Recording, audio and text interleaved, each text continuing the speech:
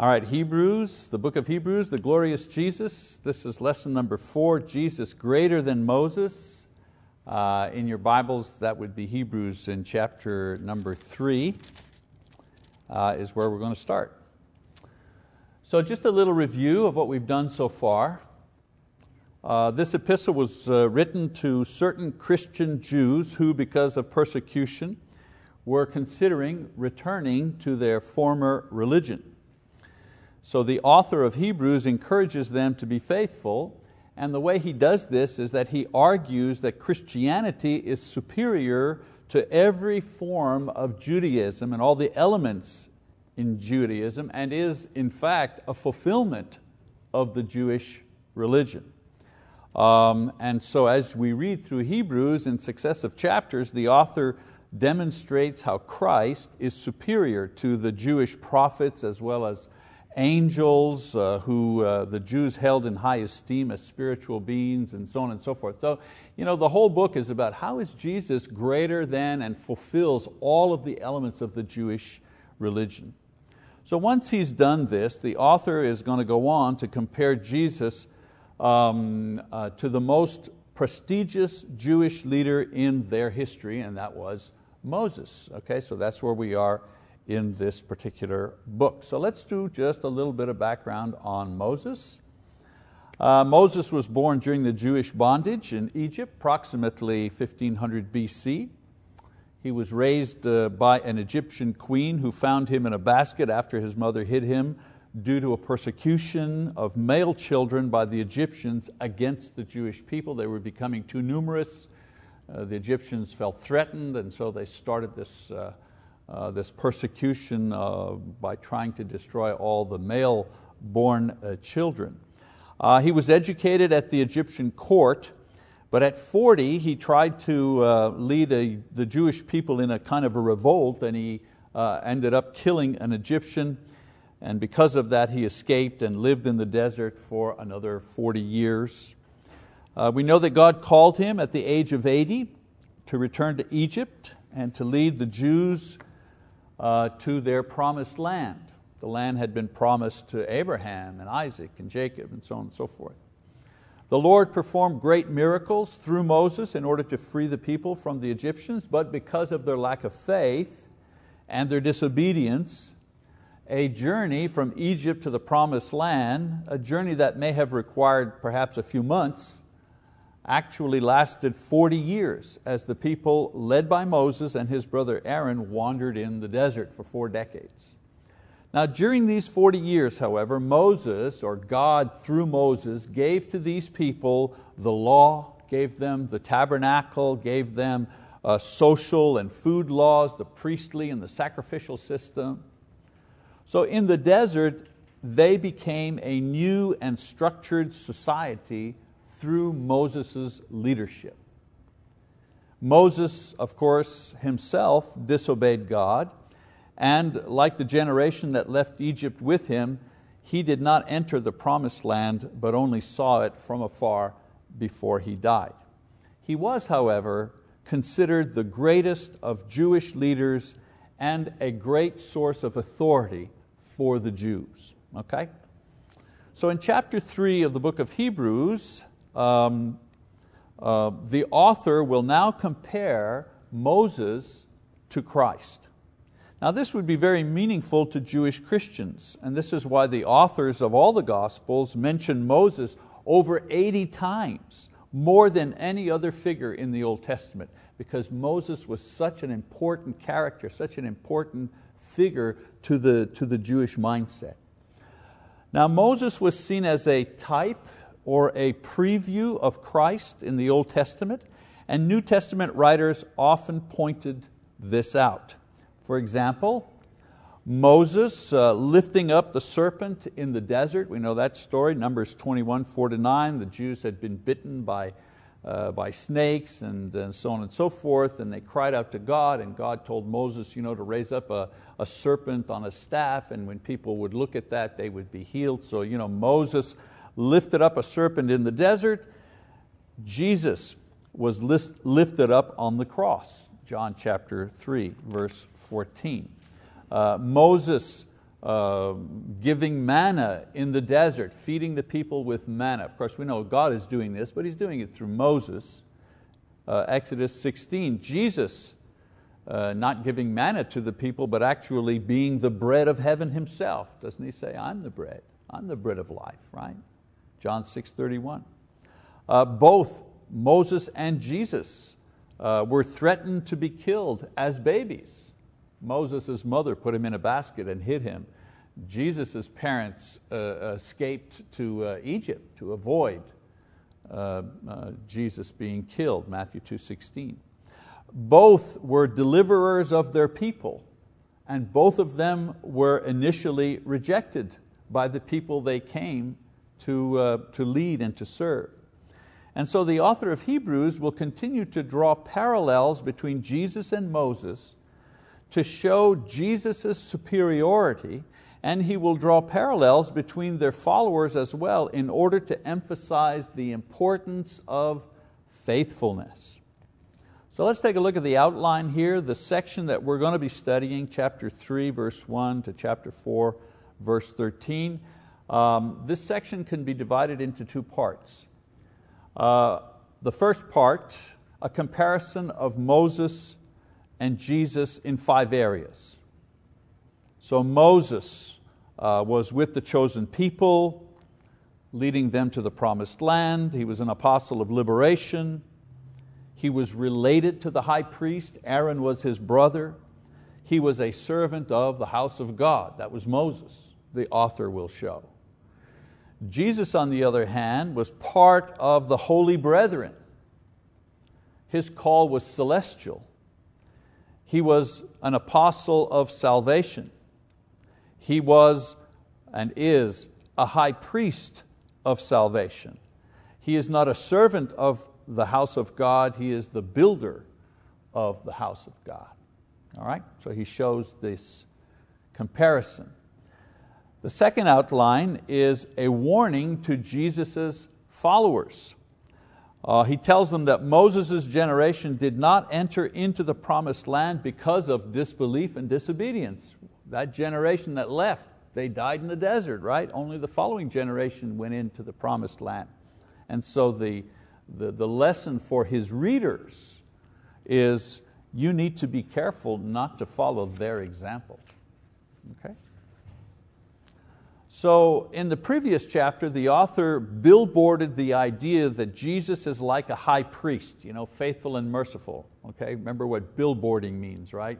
You're driving along, you see a billboard, McDonald's, next exit. The McDonald's is not right where the billboard is, but you know it's coming. Well, the writer in Hebrews billboards. He throws in a word or an idea. He doesn't explain it right away, but it's a billboard. It tells you this idea is coming. Okay? So in the previous chapter, the author billboarded the idea that Jesus is like a high priest. He's faithful, He's merciful. Now he'll develop this idea in chapters 4 and 5, but first he compares Jesus to Moses because Moses appeared historically before the high priest. And as an historical figure, he had a greater impact on the Jews than any priest. So if he's going to make comparisons, he makes them in order. Moses comes before Aaron, so he's going to compare Jesus to Moses before he'll compare Jesus to Aaron. Okay? He also introduces the picture of his readers as pilgrims to the heavenly land, thus establishing a basis of comparison between themselves, Jesus' followers, and Moses' followers, who were also pilgrims on their way to their promised land, except their promised land was here on earth. So let's go to chapter 3, verse 1. He says, "Therefore, holy brethren, partakers of a heavenly calling, consider Jesus the apostle and high priest of our confession. They're holy because they have been sanctified. They've been set apart by Christ. They're brethren because they have a brother in Christ by virtue of His incarnation. He became human. He relates to them as a human, as a brother. A heavenly calling because they have been called by the gospel to come to a celestial place, a celestial country, a celestial paradise, a celestial promised land, heaven. Our promised land is celestial, not geographical. We are not nation building. We're not looking for a cultural homeland to call our own. We are simply passing through this world on our way to the next world that we've been called to by Jesus. And I make a little parenthetical statement that is politically germane, if you wish, for the moment. One of the large differences between Christianity and Islam, for example, is that Islam is trying to establish a kingdom here, a theocracy here, okay, where their religious principles will guide the political principles and the political process. And they, and many of them, not all, mind you, but many, the ones we hear about in the news, are willing to capture territory by any means in order to impose their theological kingdom. Christianity has no interest in doing that. Yes, we want to vote for people of like mind. Yes, we're looking for candidates, for example, that are believers and so on and so forth, of course. But our purpose is not to establish some sort of Christian theocracy here on earth. No, we're pilgrims, we're passing through. We're not staying here. All right? So consider Jesus, he says. You have been called, those of you who have been called should consider or compare Jesus, he says, in light of Moses. See how Jesus compares to him. So the author compares three things. First, the apostle of our confession. Moses was an apostle, meaning he was one sent with authority. He gave God's word to the people and he led them to the promised land. Jesus, on the other hand, is God's messenger also, who brings freedom from death and freedom from eternal salvation. It is Jesus that we confess to be saved, not Moses. I'm assuming everyone here has been baptized, okay? Well, when you're in the water and whoever is baptizing you asks you a question, does that person ask you, do you believe that Moses is a faithful leader of the people? No, we never asked any questions about what we believe about Moses or Aaron or Isaiah or Elijah or John the Baptist or Peter the Apostle. There's only one person that we confess, and that's Jesus. That's the reason we're in the water, right? We believe He's the Son of God. We believe that He's paid the price for our sins. We express our faith in Him how? Well, through baptism. Why? Because that's how He's asked us to express faith in Him, among other things. And so Jesus is the apostle of our confession. And the writer is saying to his readers, Jesus is the apostle of your confession, not Moses. Secondly, He is the high priest of our confession. Moses was related to the high priest, his brother Aaron, and he gave the instructions for the priesthood and the sacrificial system. Notice if you read in the Old Testament, it isn't Aaron giving the instructions, it's Moses giving the instructions. Moses is the one with the authority. Moses is the one that sanctifies, if you wish, Aaron for the priesthood, that prepares everything, right? But in our case, Jesus is the high priest, and by His own sacrifice, He saves us. Now, the amazing thing is that Jesus is both high priest and sacrifice, an idea that the writer is presenting here, billboarding here, but he's going to explain it in detail later on.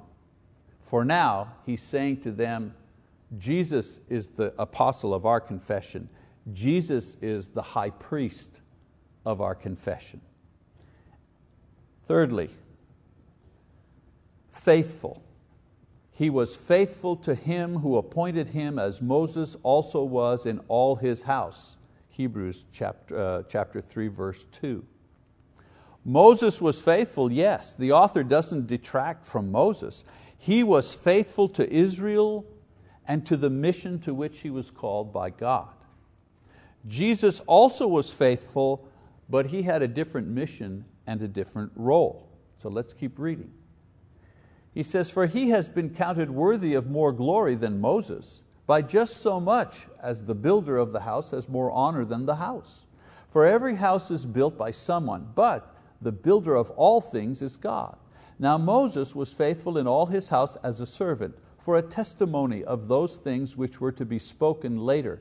But Christ was faithful as a son over his house, whose house we are." So Moses was faithful as a servant in God's household, faithfully delivering the law without changing it, faithful in his post as leader. He was part of the spiritual temple that God was building. Jesus, on the other hand, is not a servant in the house, he is the Son of God over the house. The law was His word. He created the people and the nation. He established the foundation for it with His own blood. So the author says that in His role of son and builder, Jesus was, like Moses, faithful. However, by virtue of His position in relationship to the house of God, He is greater than Moses. In verse 3, He says, worthy of more glory. He says that about Jesus. We appreciate the house, but we give the award to who? Well, the architect. The architect is the one that gets the prize, that gets the applause, that gets the honor, not the house. Right? So the readers of this epistle are tempted to return to Judaism, and Moses was the human embodiment of that religion. And so the writer demonstrates how Jesus is greater than Moses and now warns them about what a return to Moses would actually mean for them. And so now in verse 6b, he talks about Moses and Jesus and gives a warning. He says, if we hold fast our confidence and the boast of our hope firm until the end. I mean, the entire warning that he gives is summarized right here in this verse.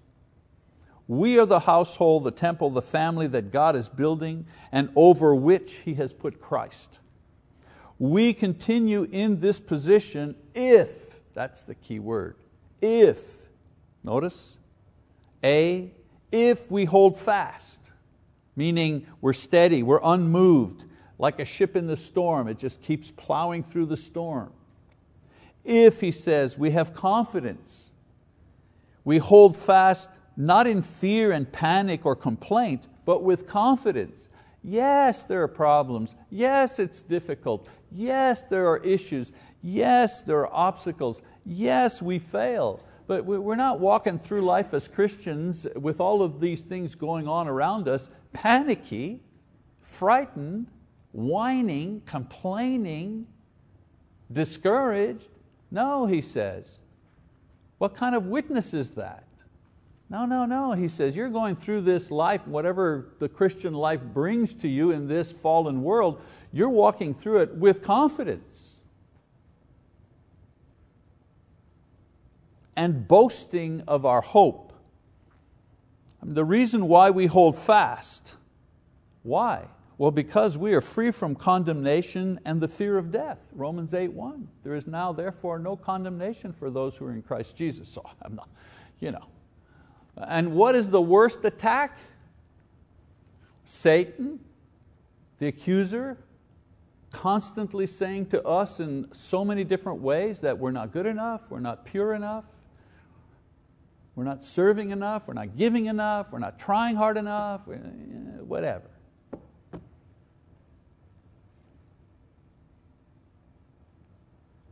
We need to memorize that scripture, Romans 8:1. There's no condemnation for those who are in Christ Jesus. It doesn't say there's no condemnation for those who are perfect in Christ Jesus, for those who never make any mistakes in Christ Jesus, and so on and so on. He just said, you're in Christ. Biblical hope is confident expectation, not wishing. I'm not wishing I'm going to heaven. I know I'm going to heaven. I know it. Why? Because of my performance? No. Because of my faith. That's why. If he says. We are firm until the end. We maintain this firm confidence until the end. Look at Job. Look how much he got beat up. I mean, really beat up. I mean, the things that happened to him, any one of those things, but when I think about it, imagine all your children are killed in a day. I mean, you lose one child, or I mean, it's just incredible, the pain. Imagine losing them all. And yet, the confidence that God was in charge and that God was there and so on and so on, despite his misunderstanding, despite the fact that he didn't know what was going on, he never, ever let go, never. So the true Christians then and now are those who believe God when He promises eternal life and live in such a way that demonstrates that that promise is true until the end. So the author moves from this opening comment to give some practical examples of the time where God's people didn't have this confidence, didn't have this perseverance, and were unable to maintain their hope, and consequently were punished because of this. So the author appeals to them through a warning and a promise. First, the warning against disbelief. And that warning is based on Psalm 95, verse 7 to 11. He quotes it here, so we begin in verse 7 to 9. He says, therefore, just as the Holy Spirit says, and here he's quoting that psalm, today if you hear His voice, do not harden your hearts as when they provoked me, as in the day of trial in the wilderness, where your fathers tried me by testing me and saw my works for years. So he compares the Jewish rebellion under Moses to the Jewish Christians contemplating leaving Christ. He said, you people are acting the same way that they acted in the time of Moses. And he quotes a scripture that comments on that time. Actually, God Himself speaking or commenting about what He thought of that, that lack of faith. Then in verse 10 and 11, he says, therefore I was angry with this generation and said, they always go astray in their heart, and they did not know my ways. As I swore in my wrath, they shall not enter my rest. So God's punishment was to prohibit them from entering the promised land, which was referred to as rest. I've told you before, in the Bible, many times the writers, they refer to the same thing in a variety of ways. So here the promised land is referred to as rest. Verse 12, he says, take care, brethren, that there not be in any one of you an evil, unbelieving heart that falls away from the living God.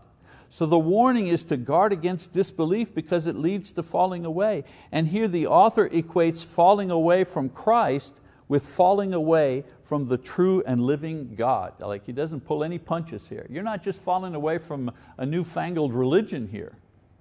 If you fall away from Christ, you're falling away from God just like they did under Moses in the desert. Verse 13. But encourage one another day after day, as long as it is still called today, so that none of you will be hardened by the deceitfulness of sin. So he says that the root of the problem, of course, is sin. I mean, sin leads to disbelief, disbelief to apostasy, apostasy leads to punishment. He exhorts them to encourage each other, therefore, in the battle against sin. While it is today, they must encourage each other. Don't put it off. And this is necessary because sin is deceptive and they can easily fall. So they need to encourage each other every day, because all of us are tempted every day. And we often underestimate the power of sin. Many times we think we're stronger than we really are. So we go on in verse 14, he says, for we have become partakers of Christ if we hold fast the beginning of our assurance firm until the end. So he reminds them that the rewards of hope go only to those who are faithful to the end. As strong as the end as you are at the beginning. Remember, I've told you many times, it's easy to start something, it's not that easy to finish something. Easy to get married, I'm in love, yeah, let's go. It's not so easy to finish. And sometimes it's not just your partner, it's not so easy to finish because there's illness and you lose jobs and the kids drive you crazy and whatever. It's just not easy to finish.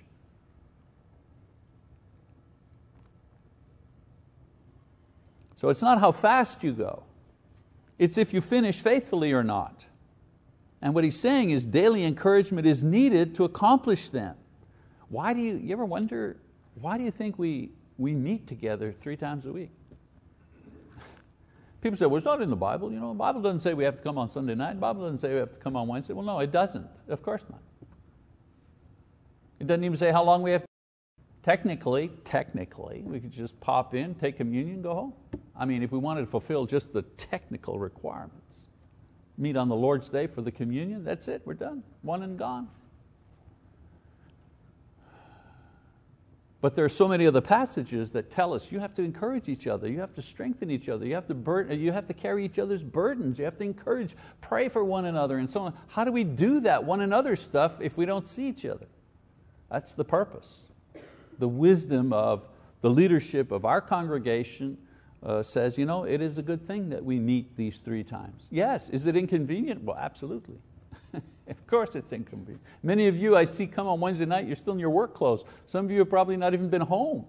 Straight from work, choke down a burger, get to church. Young moms with kids.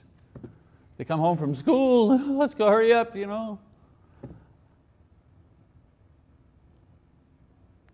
But we're shooting for a higher purpose here.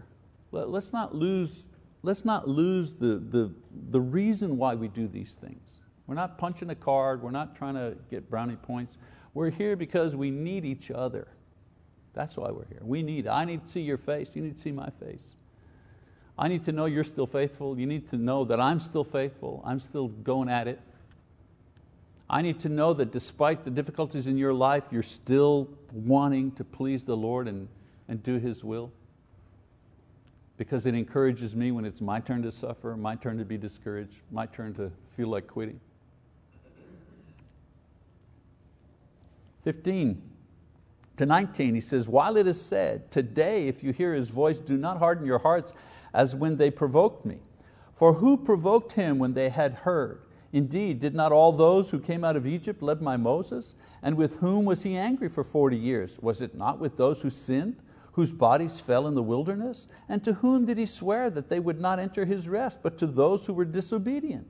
So we see that they were not able to enter because of disbelief. So the author gives an example of Israelites who perished in the desert as a result of their unfaithfulness. The point is that their sins didn't disqualify them. It was the unfaithfulness that their sins caused that led to failure. It wasn't because they weren't perfect. It wasn't because they failed to obey at times different things. It wasn't that destroyed them. It was that they gave up, they quit, they stopped being faithful. So this example is made for the readers of the epistle who, because of disbelief in Christ, are being tempted to abandon the journey of faith that they are on. He tells them to encourage one another in this journey so they will finish faithfully. Then he goes on from the warning to the promise. The promise in chapter 4, verses 1 to 10.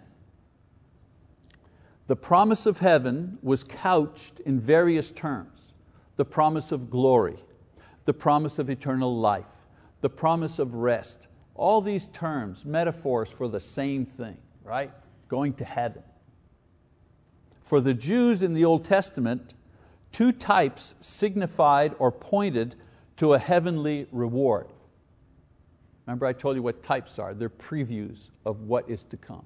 So in the Old Testament there were 2 types that pointed to a heavenly reward to come in the future.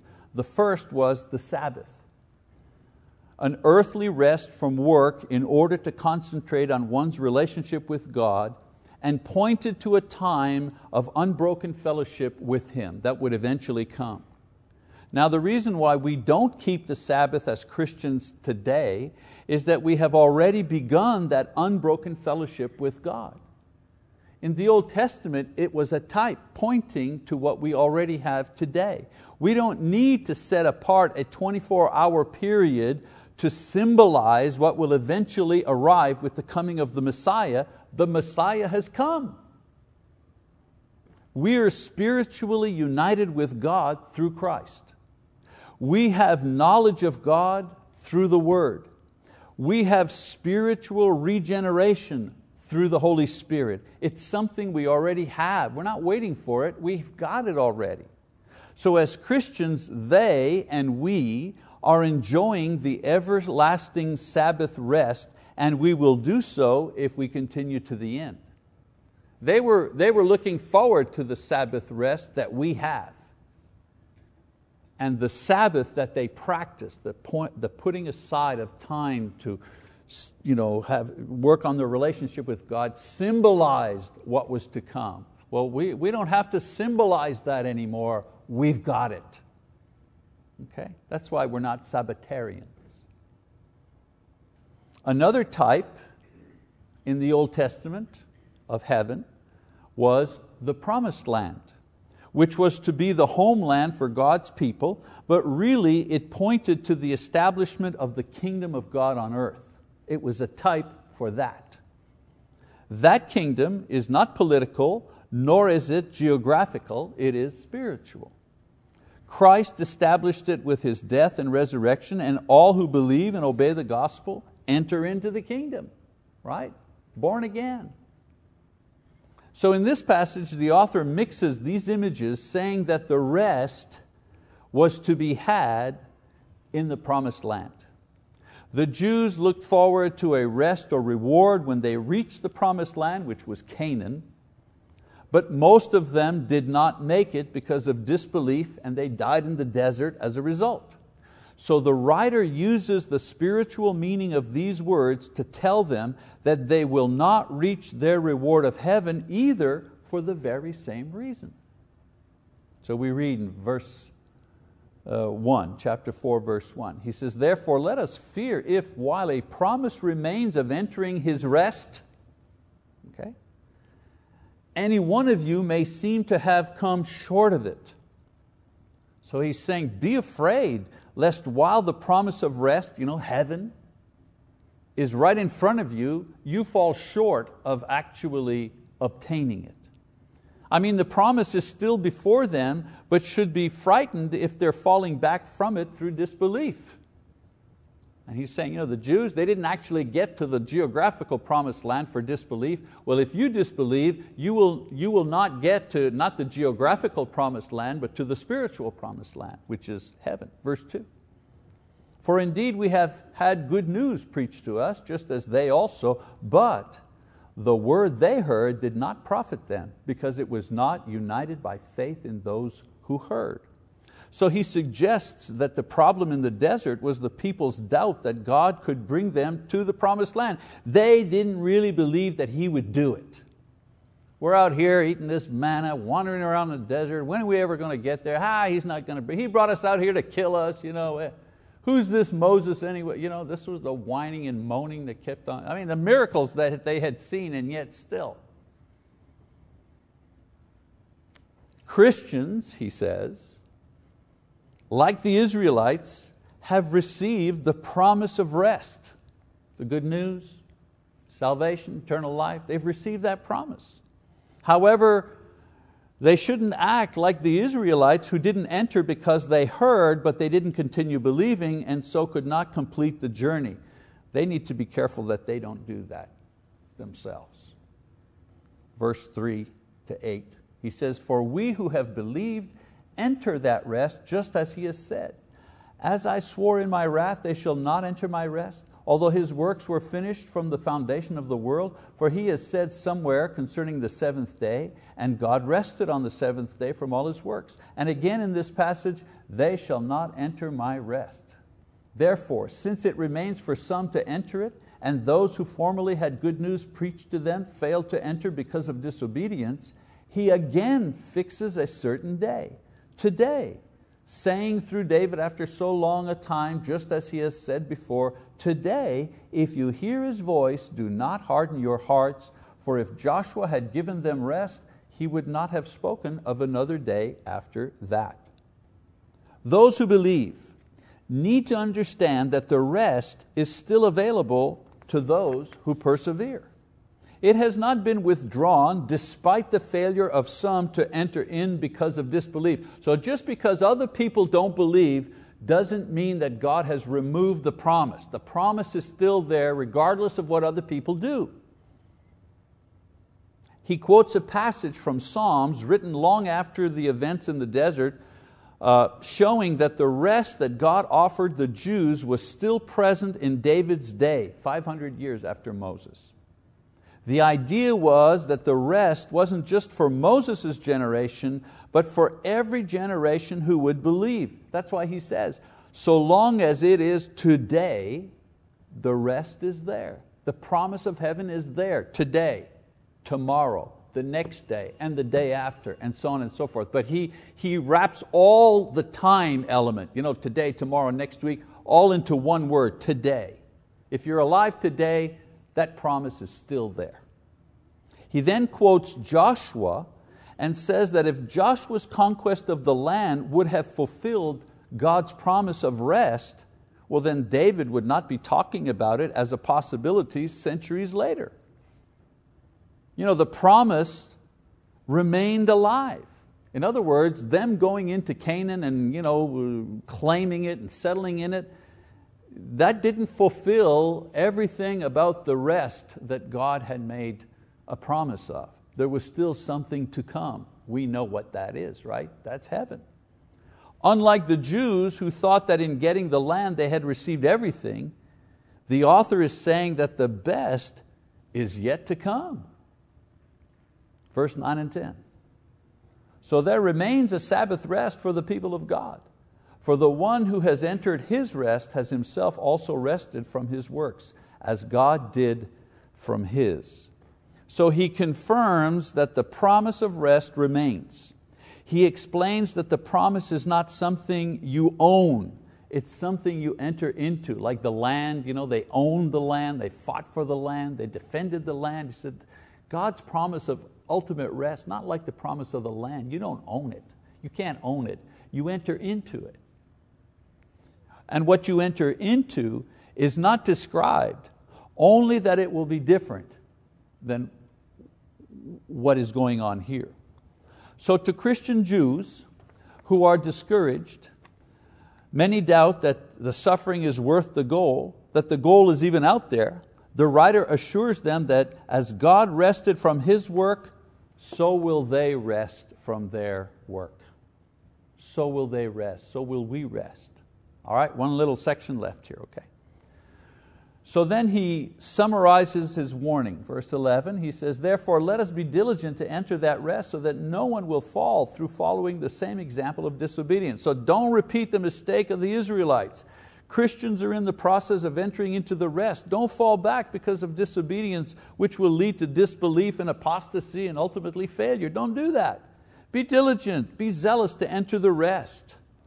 And of course in Acts 2:42, we know how to do this, right? They persevered what? Daily, continually in the apostles' teaching, the breaking of bread, prayer, so on and so forth.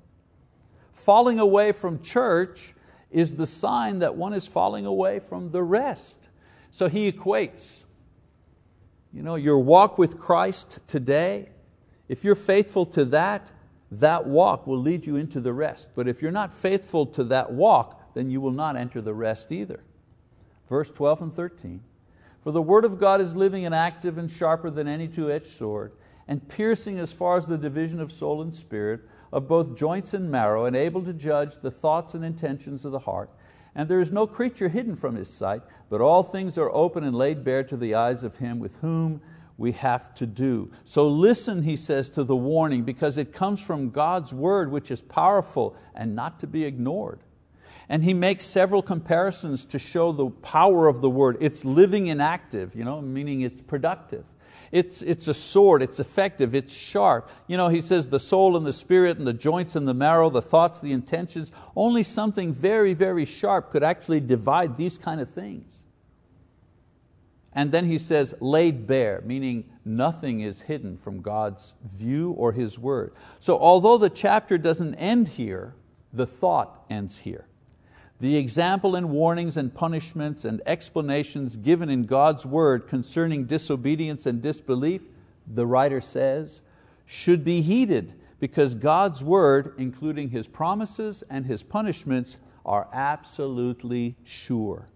This warning is as real for us today as it is for them. So let me just finish out here, one more slide, two more slides. So here's the summary. The author begins by comparing Moses and Jesus along different lines to demonstrate that Moses, even as a faithful servant and leader of the Jews, is not comparable to Jesus, who saves souls and actually builds the household of God which Moses only served. He goes on then to warn them that they will fail to reach their goal, which is heaven, for the very same reasons that Moses and the Israelites failed to reach their goal, which was the land of Canaan. And what are those reasons? Disobedience and disbelief. So he says, be careful. And he reassures them that the rest or the promise is still before them and worthy of the sacrifice and perseverance in any generation. And I finish with this. Jesus never said it would be easy to continue believing until the end. He just said it would be worth it. And we have to believe what He says. He said He would raise from the dead, and He did. He says He'll raise us from the dead, and He will. Despite the difficulty in maintaining that belief and persevering in our walk as Christians, we need to just keep on going because the promise is absolutely sure. Okay, we'll stop right there and we'll pick it up next week. Thank you for your attention.